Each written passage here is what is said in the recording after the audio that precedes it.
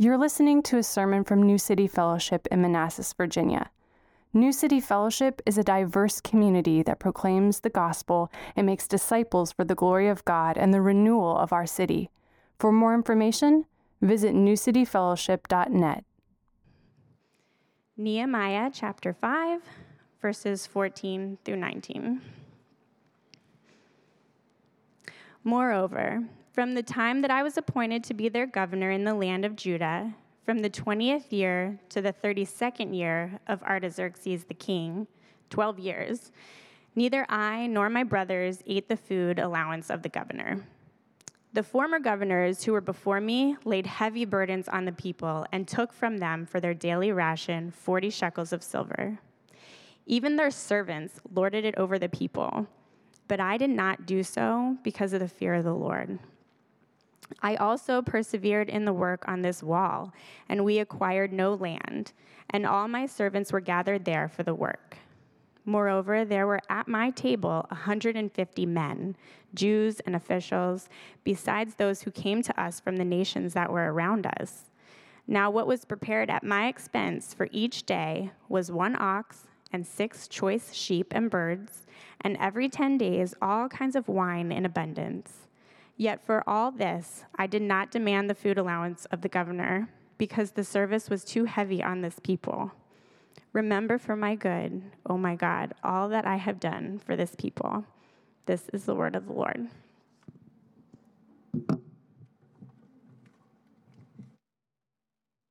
All right, well, good morning again. Sounds like now that school's back in session, they have forgotten to turn the bell off that dismisses students here for us. And so, maybe some of you teachers can fill in this sentence. I used to hear it all the time in school growing up. The bell does not dismiss you.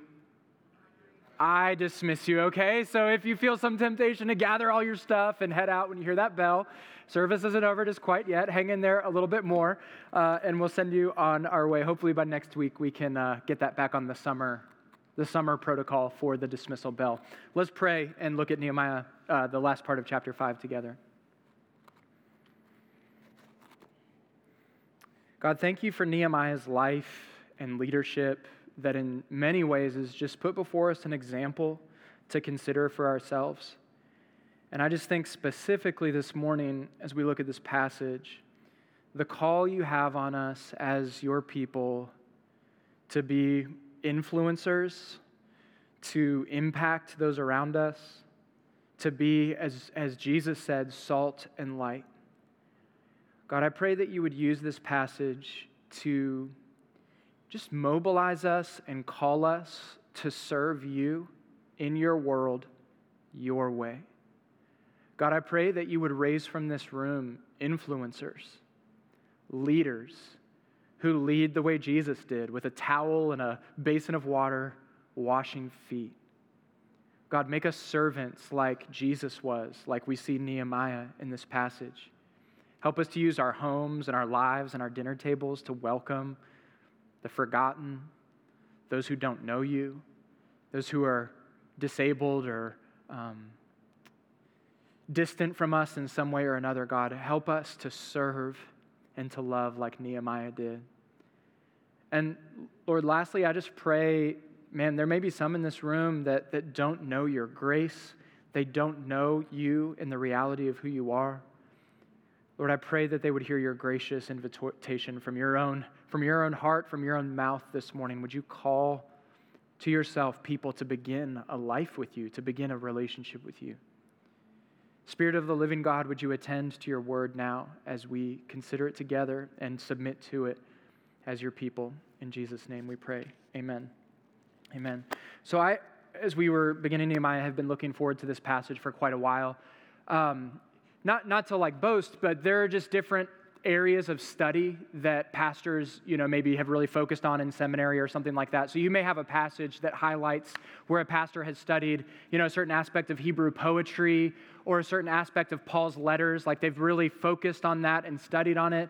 And I have a particular interest, and I would even say expertise in this passage, not because of any Hebrew scholarship or knowledge about what's happening historically here, but because what we see happening in verse 17 is Nehemiah preparing hundreds of pounds of meat for the people. And that for me is just something that I've given myself a particular study towards. And so I feel especially called and excited to consider Nehemiah and his hosting of tables together with you this morning. As we zoom out, this is what we see Nehemiah doing in this passage. He's impacting his community. And he's impacting his community really through two ways. We see in this passage, he's the governor, so he's a leader for the people during that time. So we see Nehemiah as a governor and as a host. If I were to have a title for this message, which I never do, but for note takers, you can just call it Governance and Grub. That is how Nehemiah impacted the people who were in his community. And I do want to give that particular focus, Nehemiah's impact on the people around him. Because this week, really, the way this chapter is structured is set up to be a contrast for what we saw last week. Remember last week we saw people who were in power, people who had leadership, using that leadership, that power, that influence negatively, sinfully. They were using their position of influence to actually take from people. We defined in the Bible, the unrighteous person is the one who disadvantages others for the sake of self. But the righteous person in the Bible isn't just someone who lives like a morally neutral life and doesn't break any rules. The righteous person is the one who disadvantages self for the sake of others.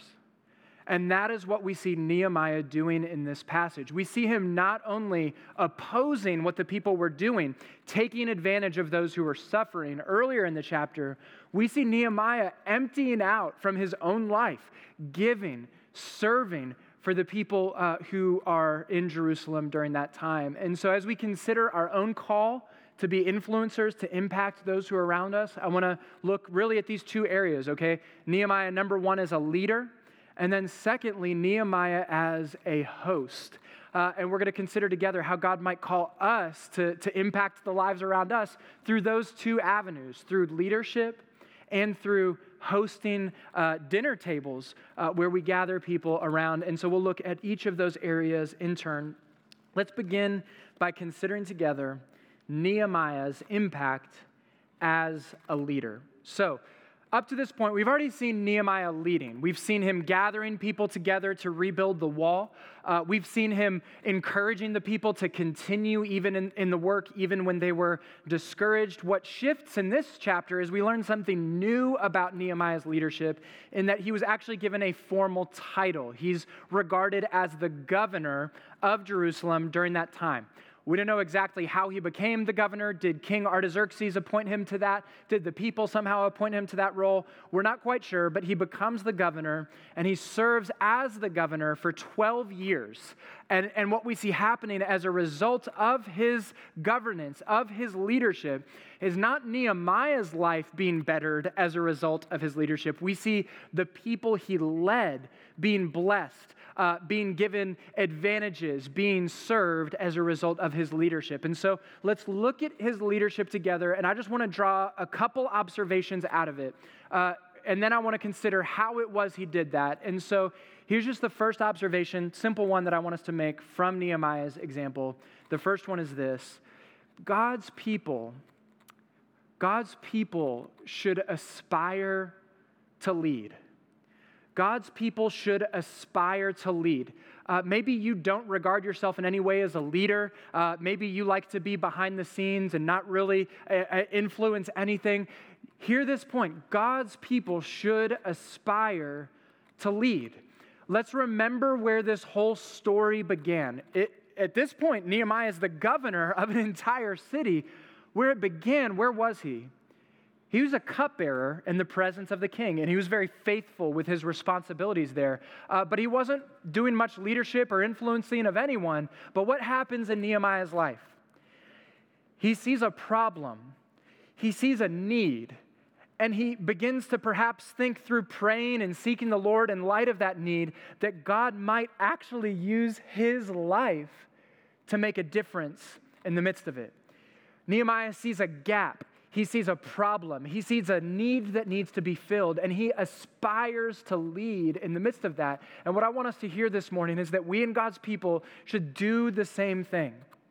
There should be aspirations that we have for God to use us to influence either the church or the world around us. So one simple passage that comes to mind when we talk about God's people aspiring to lead, 1 Timothy chapter 3, verse 1. This is specifically talking about elders, but I think we can zoom out and consider both that and other areas of leadership. So 1 Timothy chapter 3, verse 1, Paul says to Timothy, if anyone aspires to the office of an overseer or a pastor, so there's someone who's aspiring, hey, I desire to lead in the church in that specific way. Paul doesn't say, that's just, being proud, let God stir that desire in you. No, he says, if you desire that, you desire a good thing, you desire a noble task. It is good for God's people to desire to lead.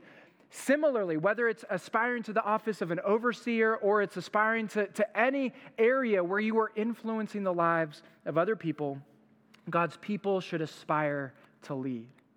I once heard a leader in my own life say, really, to be a Christian at a most baseline level is in fact to be a leader. So whether you view yourself as a leader or not, to even be a follower of Jesus is to be a leader. Why? Because no matter who you are in this faith journey that we're on, we are all, every last one of us, as followers of Jesus, called to do what? Make disciples. That is something that is not just on, clergy or professionals. All of us are called to make disciples. And what is it to make a disciple? But to lead, but to show the way, to set an example, to speak as to what it is to believe in Christ and to follow him. So if you call yourself a follower of Jesus, you are in fact called to lead. And so let me just throw some opportunities, a buffet of opportunities that maybe God would call you to partake in here in the near future. Simple area, discipleship group leaders. There are many in our church that have been receiving and kind of following for a long time. I want to urge you, especially members of New City, maybe God would call you to perhaps lead a discipleship group. Maybe if not a discipleship group, another area in our church where we need more leaders is in our regional communities. As Sam brought up earlier, we want to see us dispersed from these Sunday gatherings as a big group into smaller gatherings where we can share some food with one another and get to know each other. There is incredible value in that, which we'll talk about in a little bit, but we need people to rise up and say, hey, yeah, Manassas Park, I will lead that. Wellington, I will lead that. Other areas, I will step up and facilitate opportunities for people to gather together. Maybe it's simply leading by jumping into our kids' classroom. We already talked about this morning how we've got a gaggle of kids that need people that will open up the Bible and lead even the youngest ones among us.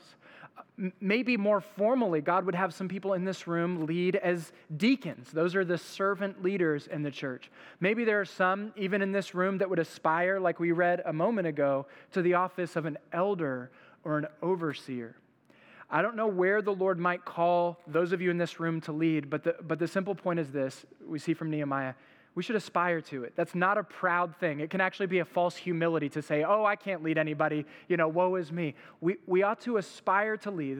That's the first point, but it needs this very, very important second qualification, this follow-up, if you will. Number one, God's people should aspire to lead. But number two, we aspire to lead so that we can give, not get.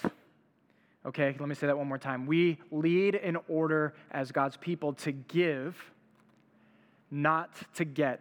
That is the key qualifier to servant leadership. It's more than just doing a bunch of stuff, because you can do a bunch of stuff for people with you at the center of it, with you the ultimate focus of it. But to lead as God would have you is to lead in order to give, in order to serve, in order to be a blessing to other people, not just yourself. We see that unfolding in this passage. Let's look at it a little bit more closely. So Nehemiah is setting up a contrast in this passage between the leaders who had gone before him and his style of leadership. Let's look at how the other people led here in verse 15. He says, the former governors who were before me, they laid heavy burdens on the people. And this is the key, took from them. The former governors, their style of leadership was to take. They took from them for their daily ration 40 shekels of silver. Even their servants lorded it over the people, but I did not do so because of the fear of God. Now let's contrast that with Nehemiah's style of leadership down at the bottom of verse 17, in verse 18. Now what was prepared at my expense, Nehemiah says. So here's the contrast. The former governors were leading and they would take from people. We saw last week, even some of the leaders, seeing those who were in great need, giving them loans and charging very high interest so that they could benefit off of the suffering of the people in their community. Nehemiah not only didn't engage in that wicked practice, Nehemiah says, from my expense, from my own resources, I was in a position of leadership to give. So we see that in a number of ways with Nehemiah in this passage. So one, what was customary in those days was a meal tax, where those who were in leadership apparently would host very elaborate meals. And so they would tax the people who were there in order to fund and host these very elaborate meals. Nehemiah says, I didn't do any of that. In fact, I paid for those meals myself. What was else known about these leaders is that they would at times take land from people. Man, how many of us watch politicians enter into office with no real, money that would, cause anyone to, they had no wealth when they enter into their office, but when they leave the office, somehow they're some of the most wealthiest people in society. Those are those that use their position to take, to acquire. Nehemiah says, in my governance, I took no land from anyone. We also see that some of the servants, even of the other leaders, would lord it over those who were in the population. Nehemiah said, we weren't having any of that. Those who worked with me actually continued to work on the wall. So they weren't lording it over the common people who weren't leaders. They were right there beside them, rebuilding the wall. Nehemiah demonstrates for us examples of leading by giving, not taking a leadership role to get. And Nehemiah, of course, is just a small example of something that is stated so explicitly from Jesus himself. Would you turn with me in your Bible over to the Gospel of Mark, chapter 10. Mark 10:42. I want to read with you together this morning.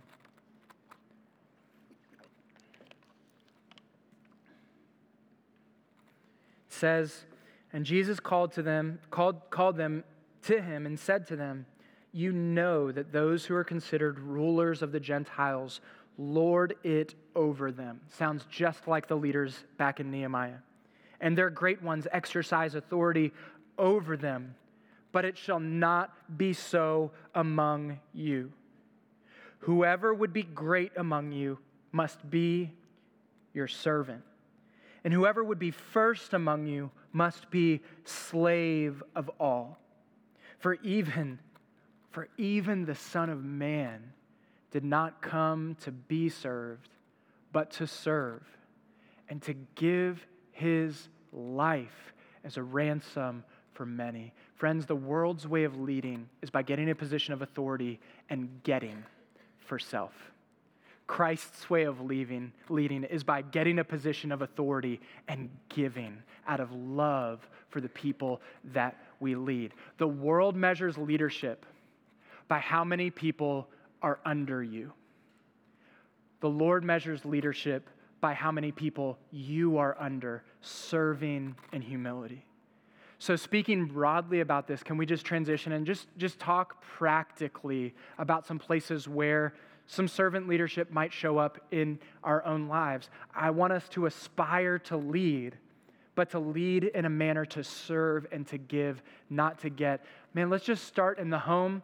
And I want to just, as a man, talk to the men in this room. A reminder that we daily forget. We are called as men to lead in our homes. How? Like the governors in Nehemiah's day before him? No. Like the Lord Jesus with a basin of water and a towel that serve. Men in our homes, let's lead by being the first one to wash the dishes. The first one, as often as we want to find excuses not to change the diaper. And I'm speaking to myself just as much as I'm speaking to you. By being the first ones to ask, hey, I know it's been a hard week on you. How can I give you a chance to get out and get some rest and some time with some people for yourself? by being the first ones. Let's lead by serving, by being the first ones to apologize, even if I know it's 90% their fault, right? Your kids, your wife, but let's be the ones, even if it's only 10% us, let's lead by being the first ones to apologize. Let's lead as servants by initiating in prayer. Let's lead as servants by opening our Bibles, even if just briefly, to read God's word over our family. Let's lead in the home. Secondly, let's lead in the church by serving. Let's find opportunities where our volunteer coordinators are never scrambling to find anyone because we say, sure, I'd be eager to jump in and help. Let's lead in our workplaces by serving. I'm sure there are menial tasks in your workplace that nobody wants to do. Let's run towards those with an eagerness to serve, with an eagerness to come under the people in our midst, okay? Let's lead in these different areas to give, not to get. And let me just hit one more area of leadership that I think is important before we move on. There are ways we can serve as leaders, like practically, where we, wash the dishes and do the job at work that nobody wants to do. Those are like very obvious practical things. Just personally, here's what I've had to learn about leading in different roles through my own life, even as a young leader as I am. There are these practical areas that we can serve, but listen, oftentimes we step into a leadership role where on the outside we can look like servants, but inwardly we are in that role to fill some deep desire that we have. And we are looking to that leadership role in order to fulfill it for us. What do I mean by that?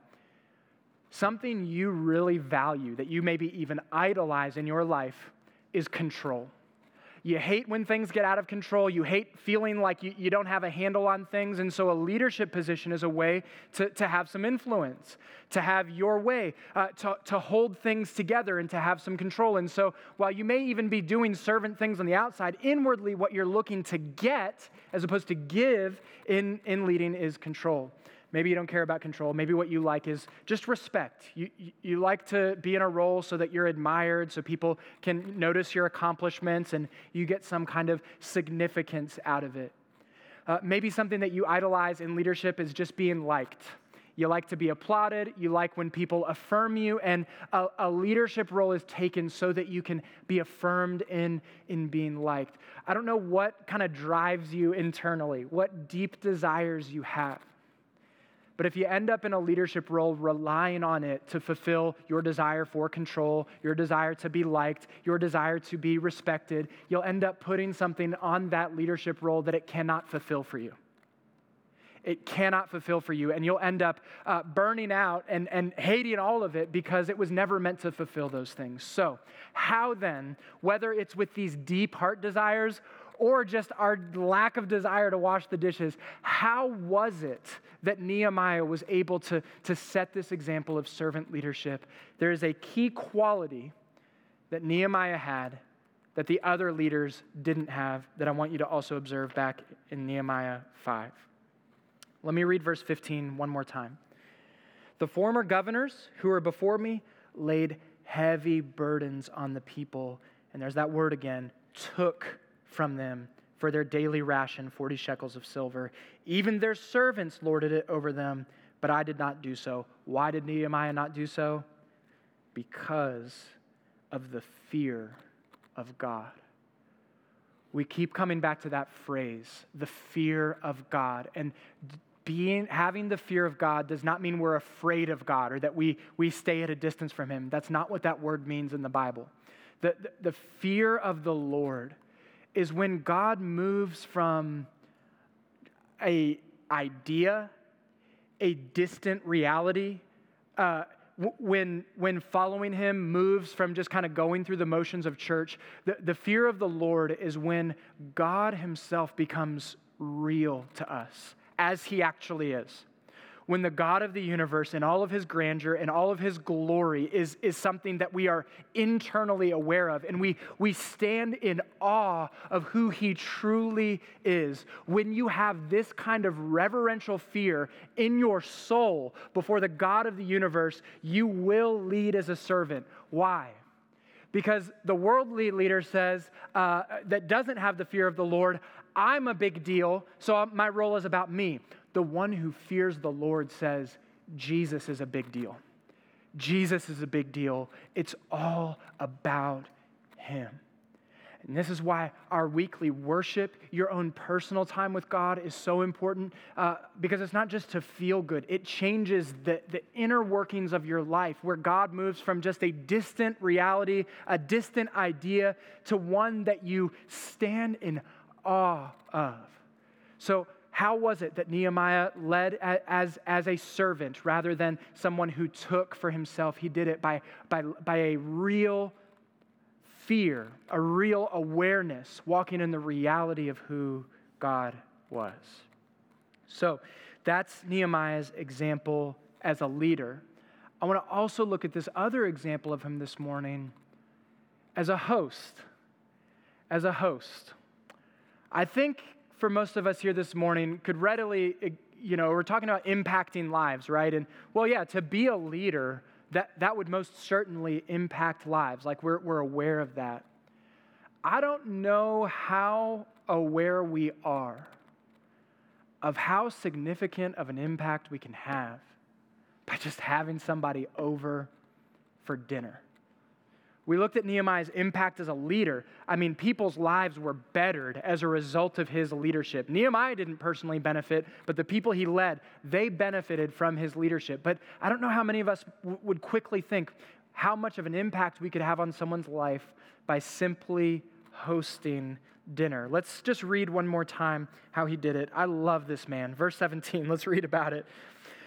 Moreover, there were at my table 150 men, Jews and officials, besides those who came to us from the nations that surrounded us. And really, verse 18 is the key. If you get nothing else, this is what you need to take away this morning. And now what was prepared at my expense for each day was an ox. Have you ever seen an ox before? That's probably a 2,000-pound animal that's being prepared for these people. An ox, and that wasn't enough. We needed a variety of meat, not just beef. We also wanted some sheep and birds. And every 10 days, they had all kinds of wine in abundance. So Nehemiah is hosting some pretty lavish parties, but listen to this. That was a normal pattern for kind of governors to have these big dinners in those ways. We see that he's financing these dinners on his own. There's a little phrase we might have missed that I think is significant for us in this little reading. Because for Nehemiah, it was more than just filling bodies with calories so that they could go build a wall. This was more than just getting people their daily amount of protein and other nutrients that they needed to move through their life. Here's the phrase that captures me. There were at my table. At my table. Nehemiah could have packed up some lunches to go and sent people out to the wall to work, but he understood, and the Bible understood, the significance of what can take place at our dinner tables. Well, what I want us to realize this morning is this. And when we set the table and host people for dinner, lunch, brunch, whatever type of day or time of day that you might want to host them, when we set the table with food, we actually set the table for some deep connection and even impact in people's lives. And I think we just so commonly and frequently eat that we can sometimes miss this, just how impactful someone's life can be changed by the meals that we host for them. You know, in Latin, the word that comes for companion is from these two Latin words, meaning both together and bread. How do you have a companion in your life? Two things. You get people together and bread on the table. Man, something powerful can happen when we open up our dinner tables for people's lives. Opening up our dinner table can open up the opportunity to change someone's life. It can be a powerful tool, and I think this is found in cultures all across the world, the significance that eating a meal together can share. I remember being fully out of my world back when we were spending a little bit of time in Texas, and I was invited, maybe some of you, have you ever heard of this before? A cowboy church.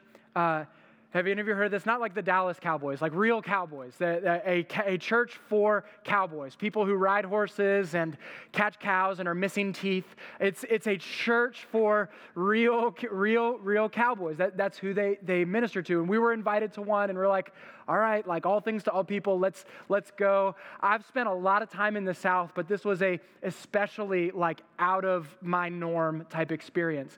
This is kind of what they do. They have their church building, and then behind their building was a rodeo. So this was their community outreach where we might like host a barbecue. They have a rodeo behind the building where it was just a full dirt floor, bleachers, and people would come and they would, see the kinds of things people did at the rodeo. And we were invited to one event called Senior Night. And well, what were they doing? Like, bingo for seniors, not senior high school. Like, what do we call a senior? 60? Is that? I don't quite know the mark. I don't know where you land on the age number.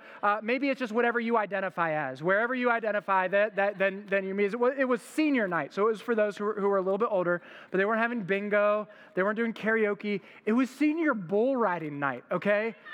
So what that means is, that 2,000-pound ox I just described? These older men and women into their 60s, upper 60s, even early 70s, were riding on bulls until they were thrown off and nearly kicked in the face and sent, to the hospital unconscious. That's what was happening. So we felt completely out of our world. We're watching this whole thing take place.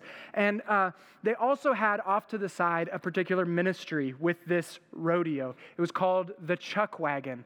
And when we walked into this, it's this cafeteria that was just like Nehemiah's table, okay? There was brisket and burgers and chicken and all kinds of different drinks, and they had some of the best pie you will ever eat, and you just go on up and you fill up your plate, and I just get to the end, and my kids load it up, so I just, ask the question like, hey, how much is it? And this is the response: it's free. It's free. And this is what people would do. They would just come, all kinds of people in their community that don't know Jesus at all would come, get a big plate of food, go sit at some tables together, and have a meaningful conversation about some of the things happening in their lives. And I just took from that experience this: as otherworldly of an experience this was for somebody who was born in D.C., like even being at senior night at the bull riding rodeo, there was a connection that took place, being from other cultures, as we sat across the table and ate food with one another.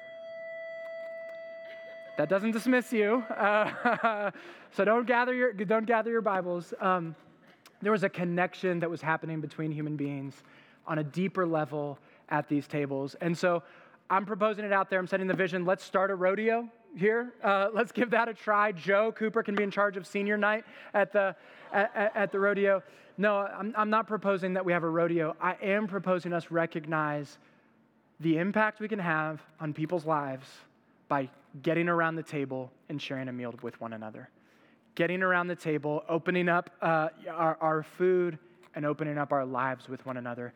This is why we're emphasizing regional communities, and I hope that you will jump in on one. If you missed this last Sunday's gathering, I hope by September you'll jump in on one and just see the significance, even corporately, for us to get together in regions as a church, sharing a meal together, slowing down a little bit on a Sunday afternoon. Spending some time one another, asking about what's going on in each other's lives. I think that can be significant. Again, not just to get our daily amount of calories, but as Nehemiah said, to have people around our table. You can sign up for a regional community online. We continue to need leaders for these. If that's something that you might, at some point want to serve in, we would love to see that happen on kind of an organized church level. But just one more area I want to encourage this for us as a church is just through ordinary hospitality together. Moving from these kind of organized events that we do as a church where we share a meal together, where it just becomes a part of your life in some rhythm where you welcome people in your home to share a meal with them. There is a key difference between hosting and hospitality, okay? Hosting is usually about the host. Hosting is often saying, well, look at these wonderful decorations in my house and how clean I keep my house, and look at this great meal I can have and my wonderful wine selection that I can offer. Hosting on the outside looks, very humble, very loving, but at the end of it, it might be like we talked about before, doing it actually for self. Even if you're loading up the table with incredible food like Nehemiah was, hosting can still be about you. Hospitality, that's not about you. You know what hospitality means in the Bible? It simply means to befriend strangers. Having people in your home, whether it looks pristine or whether it's a mess, whether you've got an ox to serve or it's just spaghetti that night. Hospitality is about serving other people, having people in your home to serve and to bless them. Nehemiah even did it across cultural lines. So he is here having many of the officials that were in Jerusalem around his table. I love this, though. It also says that from the nations that were around him, he also had people there. He was crossing cultural lines in his home.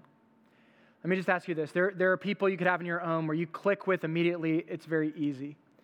When you think about your dinner table, though, let me just give a few categories. Do you ever think about the socially awkward person, the single person, the single mom, the cultural outsider, the neighbor across the street that you've never maybe introduced yourself to? Do you ever think about those that aren't ordinarily invited in to have them around your dinner table? That's what hospitality looks like. There's an incredible book by a lady named Rosaria Butterfield. Many of you have, I think, read this book. We've emphasized it a lot in the history of our church. It's called The Gospel Comes with a House Key. I just want to read a little reading that she has about how she thinks about Sundays, and maybe it'll provoke something in your own imagination. So Rosaria says, "My favorite day of the week is the Lord's Day, and I want to share that day with others. Kent, who is our husband, and I open up our home after worship to anyone who will come. We must. We remember what it's like to be a new Christian, to be single, to have secrets that get you alone and torment you, and to have no place to go after worship." She describes this odd tearing apart of the body of Christ as each retreats to her own corner or clique while the benediction still rings in the air. She says, "It's an act of cruelty to people in your church who routinely have no place to belong, no place to need and be needed after worship. Worship leaves us full and open, and we need one another." So she says, "Know that someone is spared another spiral binge of pornography because he is instead playing Connect 4 with you, or walking the dogs, or jumping on the trampoline. Know that these small things that you may take for granted have been the Lord's appointed way of escape for a brother or sister. Know that someone is spared the fear and darkness of depression because she is needed at your house, always on the Lord's day. And the day she is never alone, but instead safely in community, where her place at the table is needed and necessary and relied upon."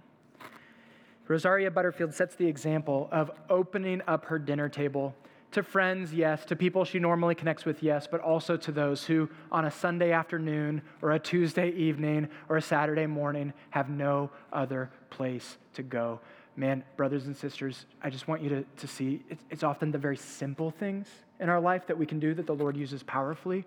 Your dinner table might just be the most sacred place in your home. For you to open it up to people who otherwise have no place to go, to be welcomed in. Again, not just to be given calories, but to be given a place of belonging at your table. Let me close by just asking you this question under the theme of meals. How would you, just knowing what you know about Jesus, fill in this blank? The Son of Man came, fill in the blank. The Son of Man came, fill in the blanks. The Son of Man is a royal title. It's a title of significance describing the one who has all authority and all power. So how might you fill in that blank? The Son of Man came. The New Testament does in three separate ways. It says the three following things compared to concerning Jesus. The Son of Man came to seek and to save the lost. Secondly, we actually read it earlier. The Son of Man came to give his life as a ransom for many. The third one might surprise us. The Son of Man came eating and drinking. Do you know that it was known about Jesus, like the reputation he carried amongst the religious who criticized him was that he was a glutton and a drunkard? That's what he was regarded as, because he would go to these meals with these sort of social outcasts, tax collectors and sinners, and it was just known about him that he came eating and drinking. The author Tim Chester, in his book, A Meal with Jesus, describes those three instances of Jesus coming as the Son of Man this way. The first two describe what he came to do. The third describes how he did it.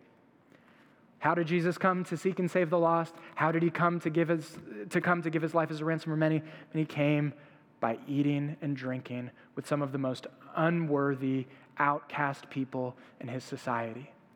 And as he was accused of being lavish or gluttonous or indulgent in the meals that he took place in, man, the real indulgence that was happening in that moment was an indulgence from Jesus of grace to the people that he ate with. Because as he shared a meal with these outcasts, these lost people, he was sharing a welcome to lost, broken, sinful people to himself. And so, as we get ready to consider this Son of Man who came eating and drinking, the communion table for us is, if we eat it properly, the most lavish, the most indulgent, the most over-the-top meal you will ever have. It's even more so than the meals that Nehemiah was throwing. It's because, once again, meals are not just meals in and of themselves. They point to something deeper. They point to relational connection. They point to something bigger going on between relational beings. And while this meal is so simple, I mean, it's basic, like bulk wine from Costco, okay? There's nothing especially, great. This wasn't Nehemiah's wine that we have every week. It's very basic. And it's a piece of bread from a local grocery store. It's very basic, but it's what it points to that makes it the most lavish, over-the-top, expensive meal you'll ever have in your life. Because as you take the bread and as you take the cup and you think about what it symbolizes, it brings you into communion with God's Son. It brings you into connection with the reality that God was willing to give up his life for you. So if you are a follower of Jesus, you can come forward to this table of fellowship, and hear from God the invitation, come and welcome. The bread and the cup are simple, but they point to the reality that the bread symbolizing Jesus gave his body for you. And the cup symbolizes that Jesus poured out his own blood for you. Come and don't just take the simple elements. Come and partake of the deeper reality that they point to. Now, if you're here this morning and you don't believe the truths that I'm sharing this morning about what Jesus has come to do, you've not come to a place in your life where you say, I am sinful, I am lost, my only hope is what Jesus did for me. I just want to urge you to stay in your seat. Man, but I feel led this morning to read, the most powerful invitation that I could ever think of that's found in Isaiah 55. If you are not following Jesus right now, please stay in your seat, but hear this gracious invitation from God himself. Isaiah 55. Let me read a few verses here as we get ready to come to the table. Come, everyone who thirsts, come to the water. And he who has no money, come buy and eat. Come buy wine and milk without money and without price.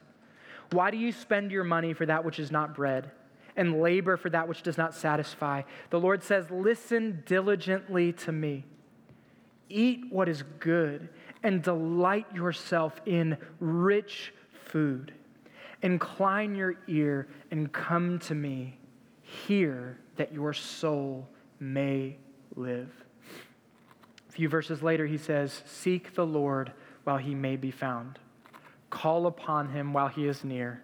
Let the wicked forsake his way. What's being said in this kind of poetic description of coming to God? It's an invitation to humanity, anyone who will receive it, anyone who will hear, God is saying, come to me and be satisfied. You've spent your whole life chasing down, consuming things, whether it's real food or some other thing in this world, thinking that will satisfy you, that will make you happy, that will give your life meaning. But he asks rhetorically, why are you going to spend your money on what doesn't satisfy? Come to the place, come to the source, the only thing that can truly satisfy what you've been looking for. Jesus came to us, opening the way for us to turn our back on all the things we think will satisfy us but never truly can, to find true, deep, and lasting satisfaction in the God of the universe. So he says in closing, seek the Lord while he may be found. Call upon him while he is near. Let the wicked forsake his way. Simply put, this morning, if you're here and you've never given your life to Jesus, the invitation from God himself this morning is forsake your way, forsake the way you've been living, turn your back on that, and turn to Jesus for the salvation that he offers you. Let me pray for us now as we get ready to come to this incredibly expensive meal that's been purchased for us by the Son of God who gave his life as a ransom. Let's pray together now. So, Lord, as we come to the table, could we just see what's behind it? Could we, even though we take it regularly, experience what these elements symbolize? Could we experience your life given for us? Could we experience the communion with you that's offered as we contemplate and put our faith in the finished work of Jesus? Carry us right now, Lord Jesus, from consuming these elements into deep communion with you as we sing these songs, as we confess our sin, as we forsake our wicked way, as we trust in you again, God. Would you bring us now into the true meaning of the table, communion and fellowship with you. You purchased it for us with your own life on the cross. Your body went down into the grave, and then on the third day you were raised to give us new life and everlasting fellowship with you. So Lord, draw us in now, we pray, into the kind of table fellowship that you've designed through this meal, we pray. In Jesus' name, amen. And you can hang out in your seats for a second and contemplate anything we've talked about this morning. Maybe there's some things you need to pray about, you need to lay before the Lord, and then whenever you're ready, you come on forward and participate in this incredibly, once again, expensive meal that's been purchased for you by the Son of God.